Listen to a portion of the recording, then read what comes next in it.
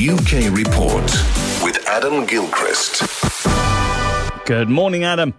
Hey, morning, Keenan. Now, the hacking trial, an unexpected admission about Tony Blair. Strange to think that the hacking trial keeps going. All the time we're not talking about it. There it is. Occasionally recessing and adjourning, but constantly over, is it 8 months now? I've lost track, I confess. Yeah. Keeps the hacks busy. It's been quite a time. A little nugget, though, about Tony Blair, the former Prime Minister, which turns out that he offered to be the advisor to one of those on trial, Rupert Murdoch's former right-hand woman, Rebecca Brooks, who faces these illegal surveillance questions.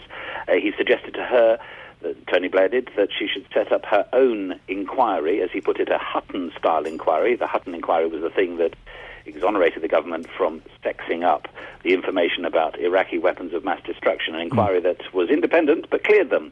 Mr. Blair's advice to Ms. Brooks was to take sleeping tablets, you'll need a clear head, and tough up, it will pass. 3 years later, of course, nothing has passed. She's on trial. I don't suppose there's anything terribly wrong with it, but it is surprising, isn't it? The idea of collusion between a former Labour Prime Minister and a media mogul empire, it just looks a little bit stinky, that's all it is. Dodgy indeed. Dangerous dogs, eh? Renewed pleas for new dog restrictions?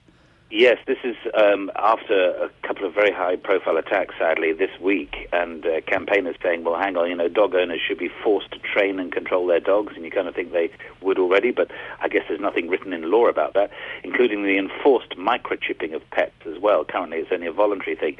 In the past 3 days, there have been 2 tragic deaths, the 11-month-old Ava Jane and a 6-day-old baby, Eliza May. 2 deaths amongst the 6,000 victims of dog attacks every year.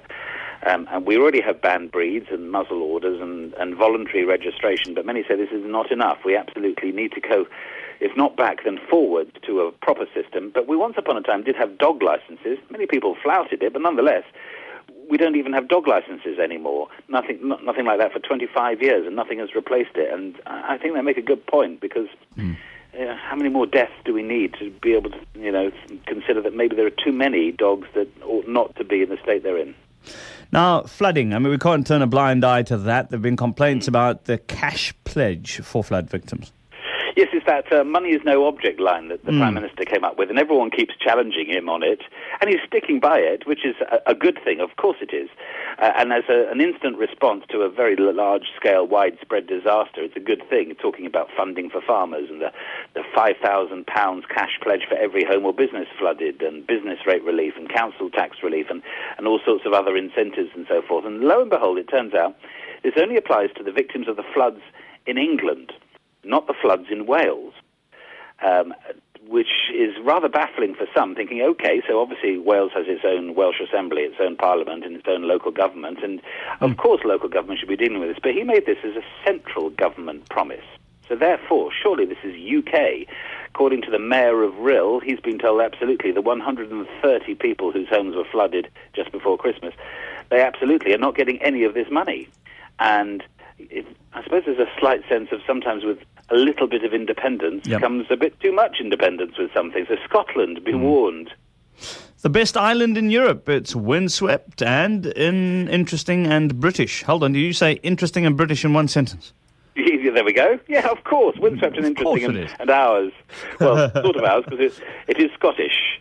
And I suppose, again, yes, we're on that line. But no, if you think of your favourite European island, whether or not you've been there, you'll probably think of somewhere with palm trees and hot and lovely languid sort of Mediterranean feel, maybe Kefalonia or Mallorca, I have a bit of a soft spot for, or Capri off Italy.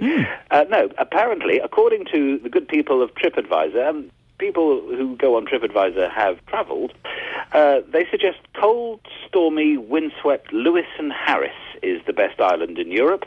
By the way, that is one place. Lewis is the top bit, Harris is the bottom bit. By giving it the two names, it confuses the hell out of tourists, really. That's what they've done. But not enough, because obviously tourists are loving it. Go there and you enjoy the rugged landscape, the rich wildlife, or is it the whiskey? One tot of whiskey and you're sold. I think that might be it. I think before they went into TripAdvisor, they might have had some of the whiskey. it could well be. And there again, an ouzo might sway you towards Kefalonia. No, probably wouldn't really. It's ouzo, isn't it? Yeah. I better tell me missus. My missus happens to be Scottish. So I'm going to have to ask her if we can visit that island sometime soon. Sounds good to me. Adam Gilchrist in the UK. Have a good one. Cheers, Kina. That's your UK report. It's 12 minutes